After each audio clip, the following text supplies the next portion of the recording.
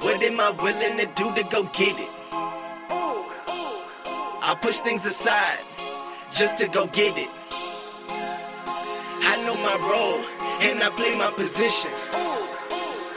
You talking too much. Please learn how to listen. I never give up. I'm not quitting. Welcome back to the Why I Network, where we interview every job occupation A through Z, from the trash man to the CEO, and ask them why they started their profession so that you can find your dream job too. I'm your host, Kojo Thompson, and today we have a very special guest with us. It is Iain Miller. Now, Iain has spent the last 20 years seeking and finding unclimbed rock and summits in both the Orkney Islands and Ireland. He is a fully qualified mountain instructor who has acquired a unique set of skills as a mountaineer, rock climber, and a marine engineer for too many years to mention. He's got a lot to share with us here today. So, Iain, shall I proceed? Yes, indeed, sir. There we go. Iain, how are you doing today? All we do is soldier on from day to day, sir. There we go. Iain, I love it. So, Iain, let's go ahead and roll right into these questions. So, why did you become a rock climber? Oh, I took up rock climbing pretty much in my late teens, early 20s, purely as a hobby. And over the last 30 or so years, it's got more and more part of my life. And before I knew what I was doing, what was going on, I was doing it full time and earning a living from it. It certainly wasn't a plan I had from the get-go, if you know what I mean. Beautiful. And I love it when it goes like that. So, really walk me through how the process was like. So, like what was the first time you started rock climbing to, the first time you got paid for it? Well, if we start in 1984, when I was about 14, I started hill walking. And in Scotland and Ireland, the hills are quite small compared to perhaps some of the bigger ones around the world, but the weather's reasonably wet and horrible, so they're quite adventurous. And as you progress through your hill walking and your trekking, as you might call it, you tend to get more and more adventurous. You walk further and further from the road, and before you know it, you're involved with ropes, and the terrain gets steeper and steeper. This is over years, and then you start technical rock climbing. And that took me about, say, 12 years to get that level of mountaineering competence to be able to go rock climbing. But during that time, I spent most of my time alone. So I ended up rock climbing on my own. And because I was in the Orkney Islands at the time, I started pretty much sea stack climbing, which is the towers of rock that stick out the sea. And because I was doing it on my own, I was in isolation from the rest of the rock climbing community. This is pre-internet, pre-social media. So I just taught myself how to be safe. And over the next decade or two decades, I just got more and more involved in being alone and doing pretty adventurous things that had never been climbed before.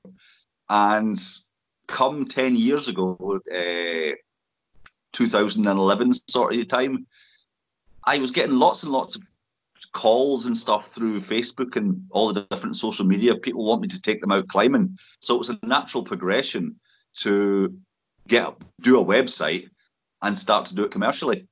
It did take 20, 25, 30 years, but it was very much a progression from trekking through to technical rock climbing. Very nice.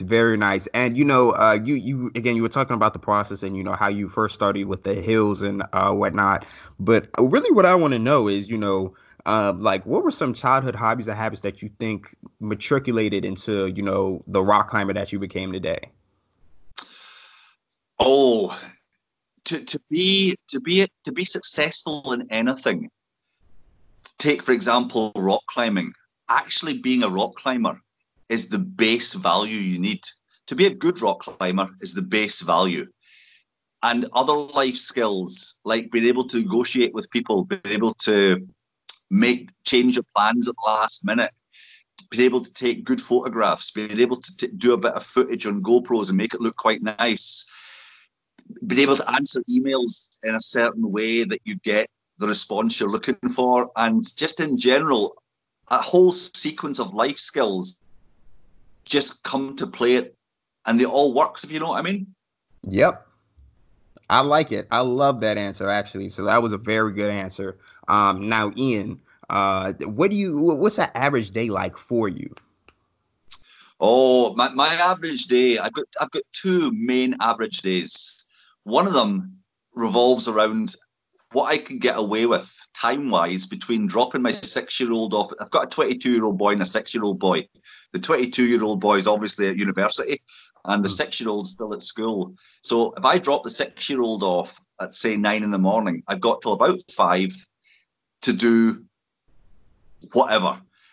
My mm, second type of day is I don't do the school run. So it's my average day is I either drop this look off at school and then either go out climbing on my own, usually kayaking out to one of the uninhabited islands and uh, doing a bit of free soloing or messing about or maybe a bit of caving.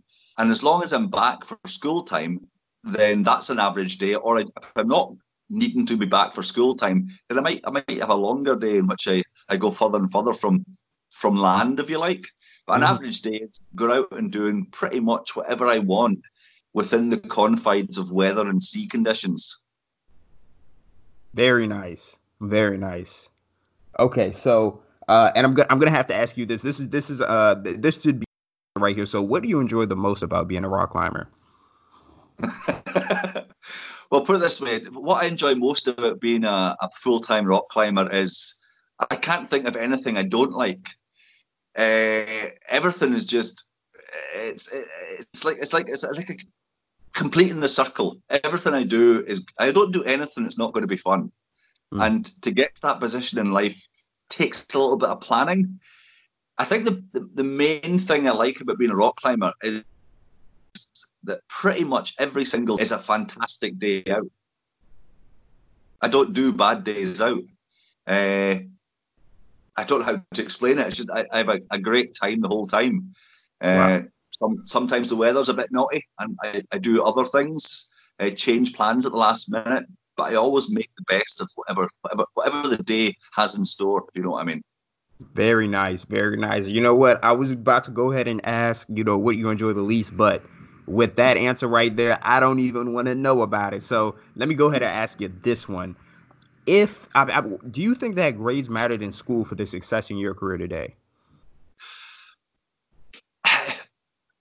I'm almost 50, Mm, so I'm giving you I'm going to answer that question as a 50-year-old. mm, At some point in your life, academics such as school, college, university are absolutely vitally important for where you are. mm, If you're a 22-year-old and you've got a degree and lots of a good education, then that's who you are at that particular time. And as you get older, your qualifications mean perhaps not less, but that they've got less meaning because your life's experiences mm, mean. I mean, no one's ever said to me, "What qualifications do you have?" mm. ever in the last 15 years. But 30 years ago, when I had just left university, then yes, at that point, and I think it's because people in their 20s, early 20s, don't have vast life experience that they can use to generate what they need or what they want. So the answer to the question is a good education is vitally important until it's not. Which, Very nice. yeah. Very nice. Yeah, no, that made a lot of sense to me. That definitely made a lot of sense to me. So Ian, I gotta ask this. So, what do you feel that your impact is? What are you devoted to? What's your devotion? Oh, if I if I was to sum up why I do this, why I am a full-time climber, it's quite simple. I want to have as much fun as possible.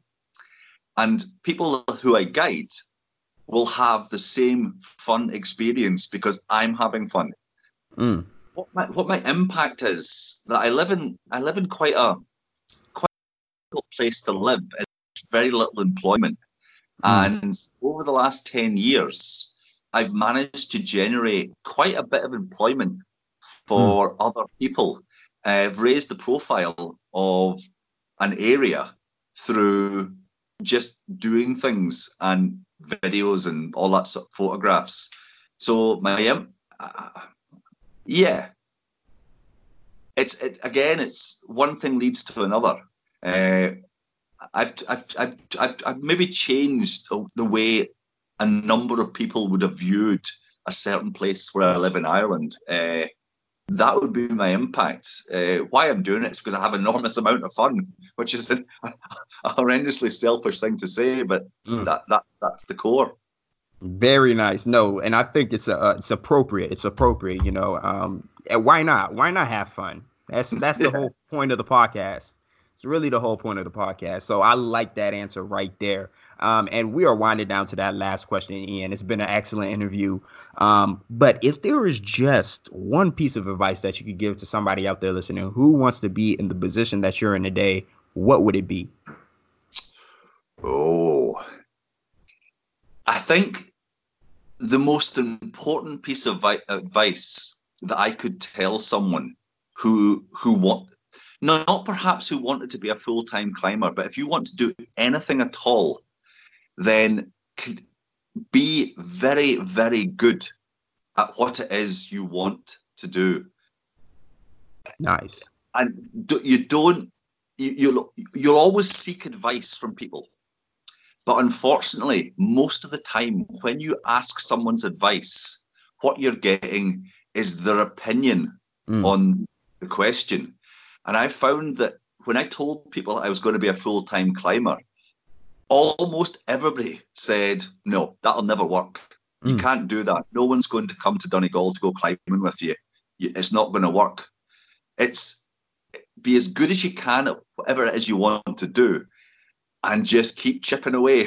If you want to be an astronaut, just you keep chipping away and one day it will work for you. Very nice. I love that last piece of advice that you gave right there, Ian. Ian, it has been an excellent interview. Now, is there any type of way my audience can reach yours, like a website, social media, a book, any type of thing that they can reach you on?